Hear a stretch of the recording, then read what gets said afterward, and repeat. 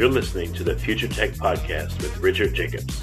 Future technologies such as artificial intelligence, stem cells, 3D printing, gene editing, Bitcoin, blockchain, the microbiome, quantum computing, virtual reality, and exploring space are much closer than you might think. In fact, many early versions of these technologies are in play right now, and the companies that are using these technologies are the focus of this podcast. My goal for you, the listener, is to learn from these podcasts. You may very well learn something that may change the course of your life for the better, steer you towards a new career, or give you insight into addressing a thorny medical problem. Remember, this podcast and its content is informational in nature only. No medical, tax, legal, financial, or psychological advice is being given. If you've enjoyed the podcast, please listen, subscribe, like, and tell your friends about it. Thank you.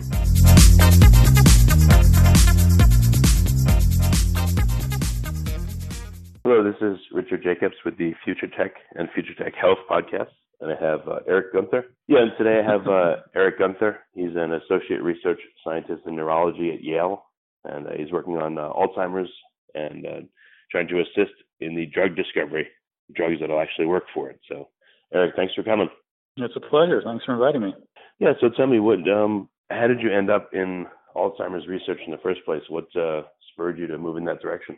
Well, I don't know. I'm a neuroscientist, and I've always been interested in seeing if that interest could actually be brought to some sort of benefit. The lab that I'm in actually studies neurodegeneration and neuroregeneration. We started off on spinal cord injury and repair of spinal cord injury. Then we moved into neurodegeneration. And when the lab discovered the receptor for the A-beta protein, the amyloid beta protein that causes plaques to form in the brains of Alzheimer's patients, and most people think it's the reason people get Alzheimer's. When we discovered the mechanism of action for that protein, it suggested a way that we could address it with some sort of pharmacology strategy. Yeah, I've heard that there's been, 150 different drug trials for Alzheimer's, right, and they've all failed? Yeah, that is true. In large part, that's thought to be because the behavioral symptoms that are diagnostic for Alzheimer's come late in the disease. It's a progressive disease, it's a chronic neurodegeneration, and it's only when that's fairly progressed, when the neurodegeneration has happened for a decade or more, that you start having these behavioral problems. Your memory starts suffering, and you start becoming demented, disoriented. And so attacking the disease at a late stage like that is kind of closing the barn door after the cows have left. It's much more important, most likely, to address it early on. Well, what about the model itself? Have there been any rumblings or alternate models instead of the beta amyloid plaque accumulation? Well, the amyloid hypothesis is the most commonly accepted hypothesis, but we don't know for sure. I mean, we haven't cured it in people yet, and that'll be the bottom line. Most of those drug trials you were referring to were geared against amyloid, the amyloid protein.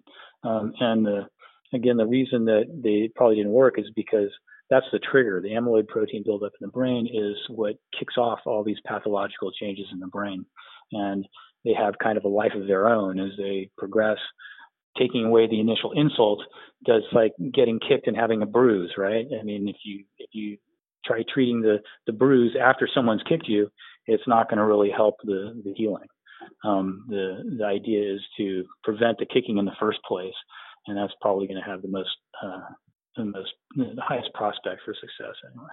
So can you run through, for people that don't know, what's the process by which we think people get Alzheimer's? What happens first, and then next, and next, and next?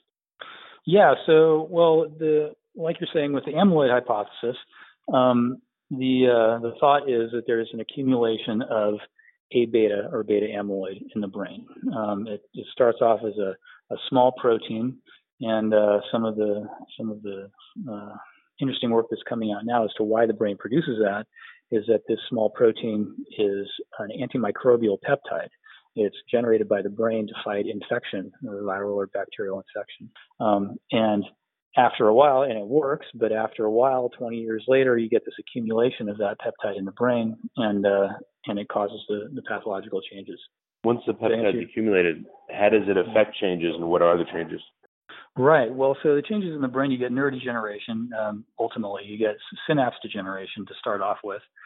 You have impaired communication between neurons. It's mediated by the synapses. We measure that. We can take neurons and culture them in vitro and treat them with this peptide, and we see that their ability to communicate is impaired. And when we discovered the mechanism by which that takes place, we found that we could stop that interaction, and the ability of the neurons to communicate was restored. But after that, in the disease, and in human disease, after that that takes place, a synaptic impairment takes place. There's a subsequent synaptic degeneration. So on either side of the synapse, you have retraction of the two components of the neurons that are communicating.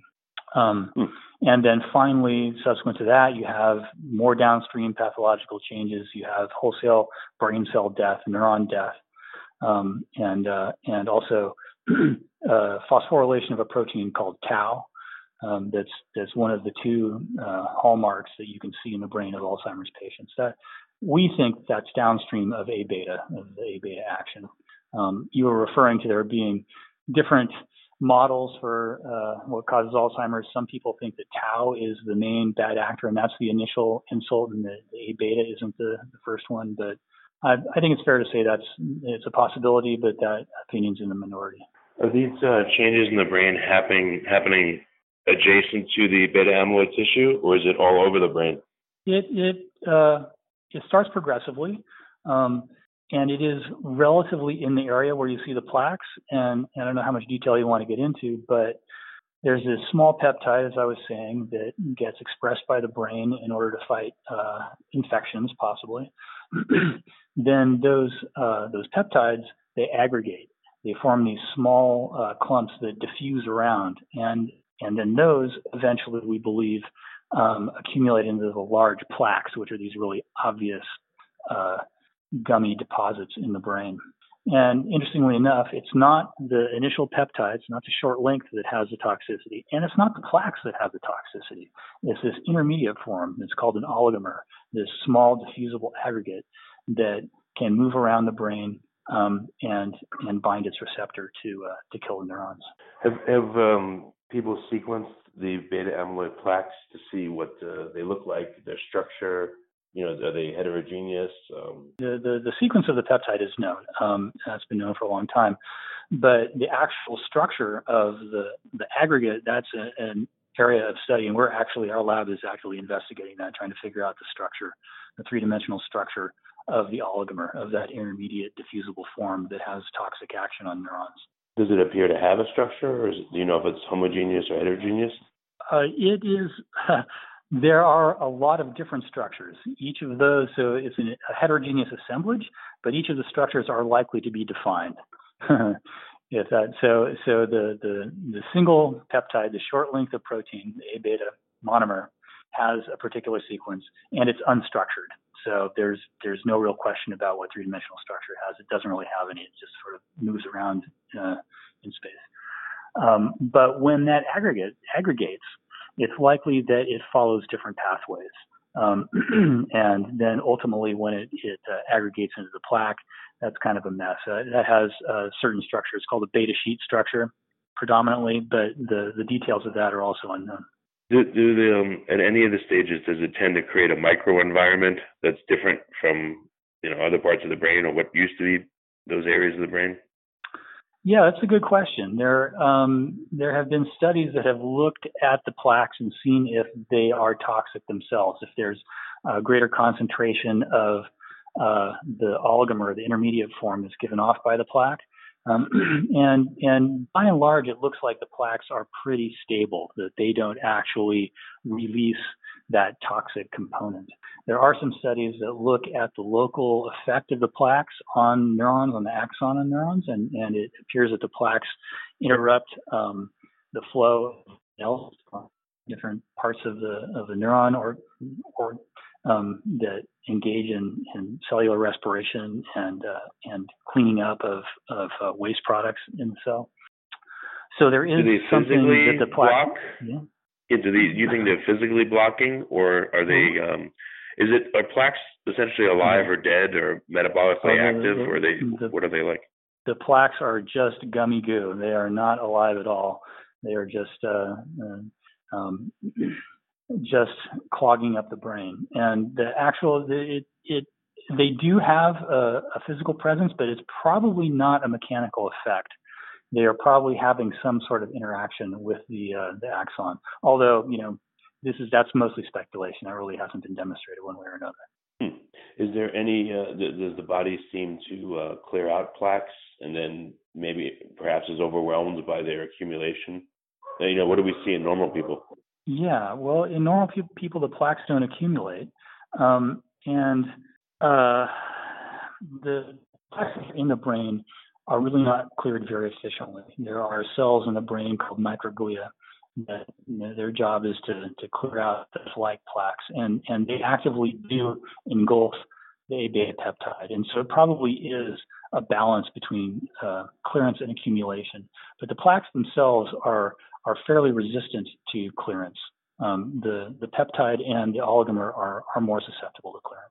Is there an immune system in the brain, or is there? Sure. Yeah, that's what the microglia. I don't know much about it, which is funny now that. Yeah. Yeah, there's definitely an immune system. It's distinctly different from the rest of your body, the rest of your physiology. The immune system in the brain is a little more primitive. The brain is populated by neurons in part, and they are what's called postmitotic, and they don't replenish as easily as cells in the rest of your body. So you can't really have a super aggressive immune system clearing out all sorts of cells and causing toxicity. So the brain is immune privileged in that regard. It has a more primitive immune system with microglia that do the clearance. Have we observed any other coincident strangeness, changes in the blood-brain barrier or effects on parts of the brain that are very distant to where plaques accumulate? Well, the blood-brain barrier does get compromised in Alzheimer's. Is that what you're asking? Right. What other things come along with it besides, or in addition to the plaque formation and the neurons dying and neurodegeneration? And neurons dying. Yeah, I would say that's probably the other main component is breakdown of the blood-brain barrier. The vasculature becomes unstable. And in fact, that turns out to be, people have Alzheimer's and they die of it. And one of the main mechanisms by which they do die is they will have strokes. The vasculature in the brain will become so impaired by just the structural breakdown of the brain that it becomes leaky and there's bleeding in the brain. Oh, wow. Any other unusual or incidental findings that may or may not be correlated with the buildup of plaques? I'm not sure I know exactly what you mean. Well, like if I didn't mention it, I didn't know that the blood-brain barrier and the vasculature gets compromised. Are there things like that are either explainable or not explainable that occur? Yeah, not really. There's hypometabolism in the brain that's kind of an early sign of Alzheimer's, and it's not known at all how that happens. Basically, you have insulin insensitivity in the brain. So some people call Alzheimer's diabetes of the brain, which doesn't really mean much. It just points to the idea and points to the phenomena that there's decreased responsiveness to insulin. So there are metabolic changes as well. So even the brain becomes insulin resistant, or can become insulin resistant. Right. And diabetes is a risk factor for Alzheimer's, but there's really not a clear mechanistic relationship. Well, what happens when you see a brain that is insulin resistant? What kind of changes do you see in it? Well, you see decreased glucose uptake, essentially, in a PET scan. So, it's if somebody comes into the clinic and a diagnosis of Alzheimer's is sought, there are a number of things that can be looked at. One is atrophy in the brain, and that you look at the size of different brain regions by MRI and look for degeneration of, for example, the area of the brain that's involved in learning and memory called the hippocampus. Often that will be deteriorated, and the area of the brain around the hippocampus will be shrunken. or can be shrunken. And then there's metabolism. You look for with a PET scan, you look for a decreased activity, glucose uptake in the brain. There's also a diagnostic technique that's recently becoming more used, where a compound that fluoresces when it comes in contact with plaques is injected into people's bloodstreams that gets absorbed in the brain, and then that can then be visualized, and you can see if there are actually these glowing spots that correspond to the presence of plaques in the brain. Have we observed the start of Alzheimer's in patients, and does it seem to correlate with the timeline we establish, and have we seen any reversals? Well, the only real diagnosis that has 100% certainty is Alzheimer's, and then, when you dissect their brain and do an analysis, you can see the plaques and the tangle of Alzheimer's. Some people are diagnosed with Alzheimer's incorrectly, and it turns out to be something like vascular dementia. Okay. So it's difficult to answer your question. It's difficult to say, have there been people who recovered from it? Because if someone were to recover from it, you might say, oh, well, they didn't have Alzheimer's. So really the short answer is no. Nobody has recovered from Alzheimer's ever. But have patients that have Alzheimer's, have they had repeated PET scans to see what's changing and how and the progression? And does that align with what's theorized? And has there been any slowing of progression or reversal of progression, according to a PET scan on some people? There has never been a reversal of progression, and there's never really been a treatment that has been shown consistently to affect the progress of the disease. There are a couple drugs that are out there that mostly treat the symptoms. They increase the concentration of a neurotransmitter in the brain or something that will kind of like a cup of coffee. It'll boost your brain so that you perform better in the short term, but the actual pathological mechanism of the disease is unaffected. So, even people who have Alzheimer's disease, they often will fluctuate by the time of day or the day. Some days are good, some days they're bad. So there is sort of an inconsistent presentation of the symptoms, but in general, on average, they get worse and worse and worse until they die. Yeah, the reason I'm asking all these questions is I'm trying to solve the mystery with you right here on the phone. Figure this out. No, it's great. These are the mysteries that we grapple with all day, every day. How about sleep? I've heard, I don't know if this is true or not, but supposedly the brain tissues shrink or pull back or condense in a way to allow clearing out of, Yeah, right. That was a very exciting paper that came out a couple of years ago, I guess, where it was shown that the concentration of soluble A beta fluctuates quite a bit between waking and sleeping hours. That upon sleep you get basically taking the trash out. Well, have PET scans been done on, for instance, Alzheimer's patients while they were sleeping versus while them being awake? If that's even possible to observe any differences? Yeah.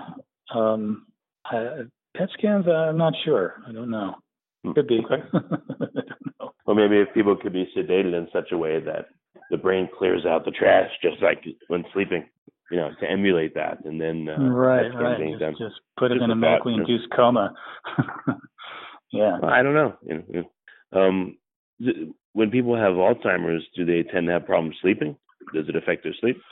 Oh yeah, definitely. It often impairs sleep, and that's one of the recommendations is you engage in sleep hygiene, is you make sure you get 8 hours of sleep, 8 hours plus a night, in order to try and give yourself some defense against contracting Alzheimer's. Well, what does Alzheimer's appear to do to someone's sleep pattern? They wake up early, or they can't sleep? Yeah, usually don't. They do wake up early. They get less sleep at night. Their sleep is less. You don't sleep as soundly. Okay, interesting. Yeah, I just wonder what the correlation is, and if any therapies. Again, if the brain changes what it does while you sleep, I wonder if that would be a time for certain therapies that would work better than other times. Is there's more clearance, perhaps, for right. I don't know, small molecule drugs to run around in there? Well, stimulating clearance mechanisms is the idea behind most of those drug trials, and the way they've done it is to generate antibodies against A beta primarily, so that the body's immune system will clear from the brain. And as I say, these have not been effective clinically, and we don't know why, but we speculate that it's because the disease is just too far progressed. By the time you start clearing out that initial toxic insult of the amyloid protein, the brain is already dying, and there's nothing to be done. So when people say the studies have failed, does that mean they've completely failed, or there's been a little bit of an effect, or it's just been a little bit of an effect would be a success. If we could even slow down the rate of progression, that would be a success. All of them have failed pretty conclusively. No change to the rate of progression of the disease. Okay. If diabetes possibly is a risk factor, and if the brain has insulin resistance, have any of these trials controlled for diet? Had some folks on a regular diet versus some on a low carb or ketogenic diet, for instance, to see the effects, or controlled for it at all? I'm actually not that familiar with the literature regarding trials and diet. I know there's epidemiological data that shows that a Mediterranean diet is associated with a decreased incidence of Alzheimer's, but I'm not familiar with actual trials of diet. They may have been done. I'm just not sure. Yeah, it's kind of mysterious because a separate trial on diet is one thing, but I would think when they're doing these trials, if you controlled for diet, it would make for a better, clinical trial, because that's just one less factor that varies. Yeah, well, and it could be a big one. What. Yes, but I'll tell you, it's a lot easier to design a really good trial than it is to actually conduct one. Getting people to comply with their just taking the drug in the first place is a big challenge. But getting them to change their lifestyle, their eating habits while you're doing it, and especially for something like Alzheimer's, where you need a trial that takes place over many years, and you need thousands of people to participate, actually enforcing something like that really becomes implausible. Okay. And then I've been asking 8 million questions, but so what is your research focused on specifically? So, like I say, we found this receptor that's on neurons that the A-beta protein binds to have its toxic effect. And that suggested a site, a focus of action where we might be able to design a drug that would bind to the receptor and compete with the A-beta peptide, A-beta protein, so that it couldn't bind the receptor. And that's in fact what we did. And we developed a biochemical assay and screened tens of thousands of potential candidates, chemicals, for the ability to block the interaction between the receptor, which is called PRP, and the A-beta toxin. We actually found that the molecule that we focused on, it binds PRP in this active site, in the region of the PRP that interacts with A-beta, in a fairly broad way. It's actually very unusual for a drug.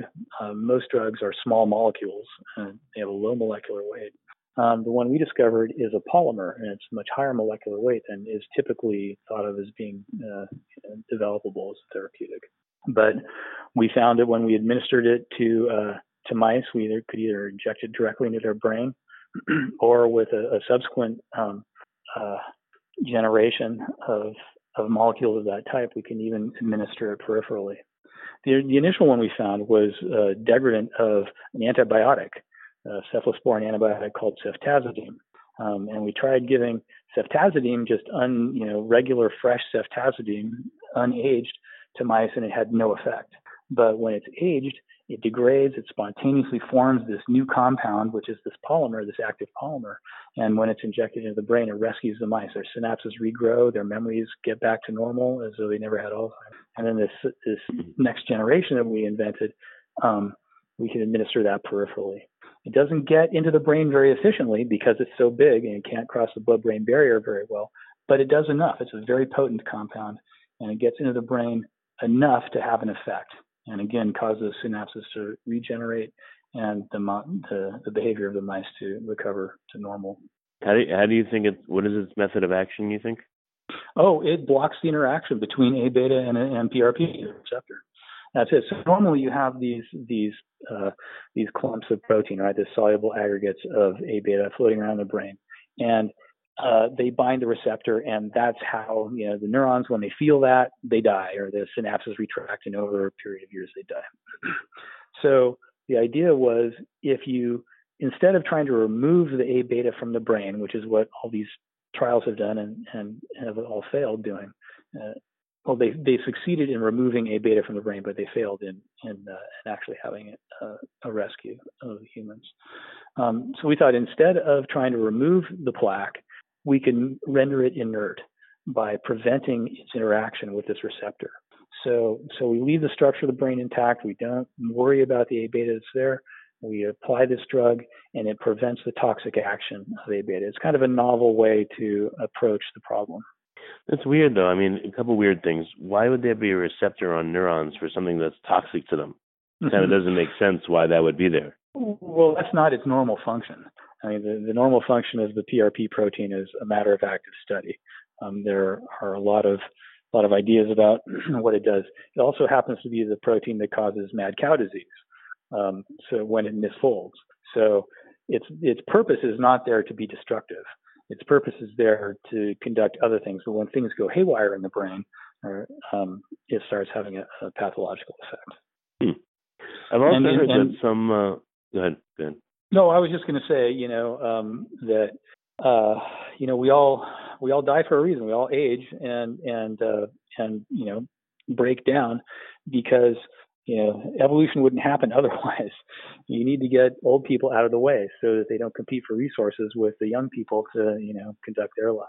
So there's really no selective pressure to prevent toxicity of your various aspects of dysfunctional physiology when you're old. It's actually, in some cases, better to get you old and dead to get you out of the way so that the offspring can survive. That's just sort of a philosophical thing about how evolution works and why, why would you have something work in your brain? Why hasn't evolution weeded out these toxic effects? Well, there's no selective pressure to get old people to survive. In fact, right. It's better to get them out of the way from an evolutionary standpoint. So no one understands what PRP does or how it functions yet? Well, there are ideas that it's involved in copper ion binding and toxicity mediation in the brain, that it's a antitoxic function. But like I say, it's still a matter of open investigation. And this is kind of a crazy idea, but I seem to remember that certain people that are drug addicts, I don't know what drug it was, either cocaine or MDMA or whatever it was, it would cause synapses in their brain to build too many connections and build them at strange spots. Instead of things pulling back and dying, it would actually encourage them to just grow, but kind of grow crazily. Randomly. So they had an overload of connections in the brain. Maybe it's crazy, but I wonder if that would maybe help in Alzheimer's. Maybe it would just send things in the wrong direction, but maybe it would help. Maybe. I don't know about that drug. I'm not familiar with that. Just because of the method of what it does to the brain. That's why it popped into my head. Sure, you want to counter the synapse destruction by giving it a little goose, right? Probably the wrong goose. I'm just thinking, it's yeah. I get into it and try to figure it out. Yeah, for sure. I mean, that's that of our profession is come up with ideas like that. Well, if this is happening, what about that? And just basically do a thought experiments and then see how they pan out at the bench. So you said when certain drugs have been able to remove the plaques in the brain, but it had no effect? Antibody-based drugs, typically. And they work in mice, but they don't work in humans. And again, probably because we're just doing it too late. If they were applied early, and this is the general thinking in the industry now, and there are efforts to try and identify families, and there's a study going on in Colombia where there's a group of families that all have a mutation that give them Alzheimer's very early.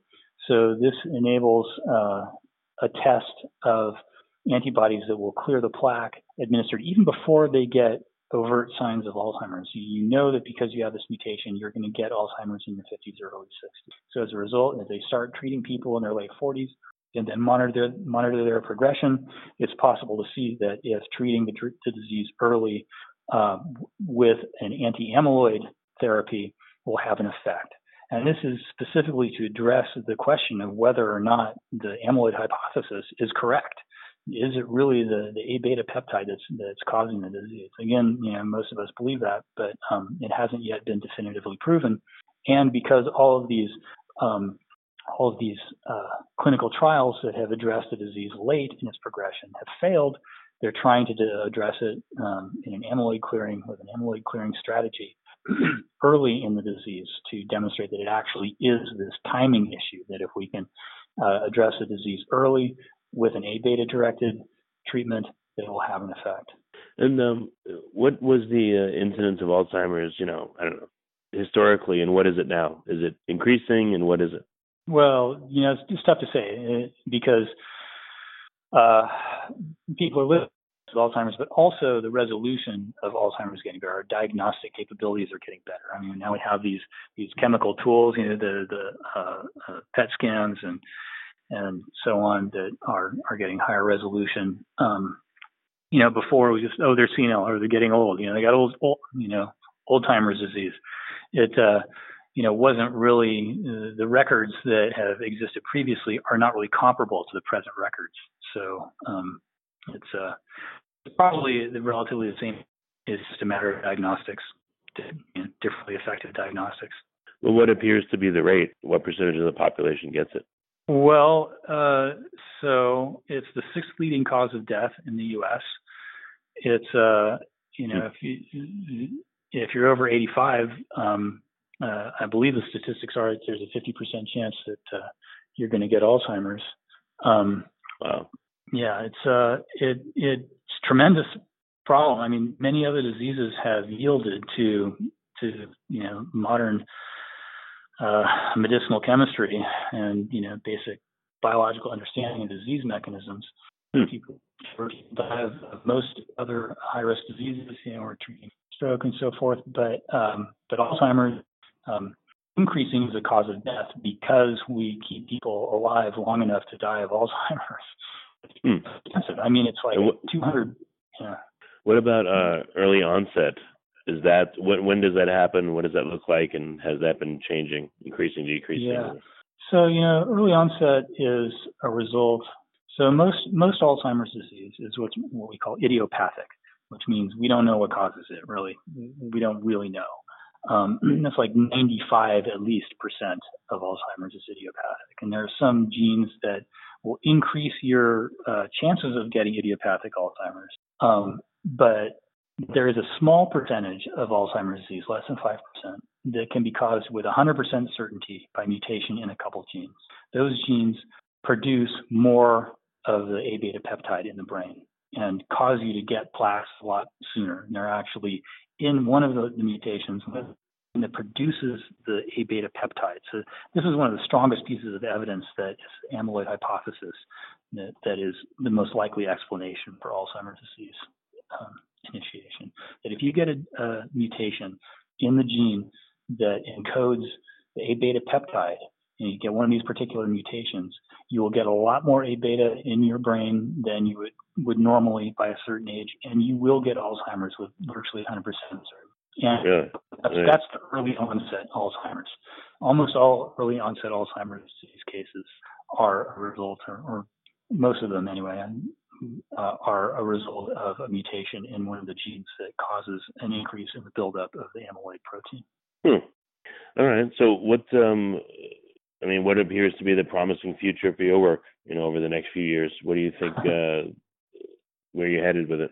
Well, we have a number of experiments that we've published that look at different components of this pathway, right? Downstream of A beta binding to the PRP receptor, there are biochemical changes that take place in the neuron. And there are ways to manipulate those changes, and we've looked at those either pharmacologically or genetically. And in most cases, have rescued the mice. So basically marching through the biochemistry that's downstream of A beta in the brain that exerts this toxic effect. So it's our hope that one of these focal points of interaction, of intercession, will result in some actual clinical efficacy. We've got of these targets. I mean, the one that I developed against the PRP protein, that's a candidate. There are more conventional drugs, more small molecule drugs that target some of the enzymes that are downstream of the receptor and activation of the receptor by A-beta. Those have worked in mice. And so it's our hope that we can marshal the resources to get some clinical trials accomplished with these various strategies. It seems to be a lot easier to, improve the lives of mice than people, unfortunately. Well, it is. You can control the mice a lot more easily. Clinical trials are tough to do, very expensive. And, pharmaceutical companies are justifiably cautious about putting a lot of resources. They only have so much money, even though they've got a lot. And the FDA hurdles are steep. And so it takes a lot of money to conduct a clinical trial, especially something, an indication like Alzheimer's, that just takes so long to evaluate the efficacy of treatment for. How long does it take to evaluate? 5 years at least, 5 to 10 years to do a clinical trial for Alzheimer's. And when someone has Alzheimer's, how long do they have it before they pass from it? It's an average of 10 years since the time of diagnosis to the time of death. Gotcha. Okay. Yeah. So, to answer your question a little more definitively about, how long will a clinical trial take, it depends on how well the drug works. If the drug cures you right away, then it's not going to take very long to see a difference between people that are gradually progressing in Alzheimer's and people who have, been cured of the disease. Their memories are going to improve, and the curve is going to go in an opposite direction, and that would be readily discernible. Whereas if you have something that would decrease the rate at which you are getting worse, then being able to separate those curves is going to take longer to resolve. That resolution will take longer. So it's really difficult to give you. I gave you a pat answer of 5 to 10 years, but it really depends on how effective the drug is. Okay, well, the ballpark works. Well, very good. So what's the best way for folks to learn more about your research and maybe to talk to you about collaboration or ideas? Well, there's most of our work's published in the scientific literature, so. I certainly would encourage people to read scientific journals. To learn more about ours, I suppose they could look at our lab website. It's the Strittmatter Lab, Yale. STRITTMATTER. Okay. Well, very good, Eric. Well, I appreciate you coming on the podcast, and thanks for sharing your knowledge. Yeah, thanks. It's a pleasure. Nice talking to you.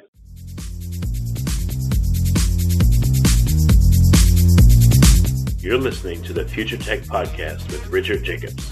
Future technologies such as artificial intelligence, stem cells, 3D printing, gene editing, Bitcoin, blockchain, the microbiome, quantum computing, virtual reality, and exploring space are much closer than you might think.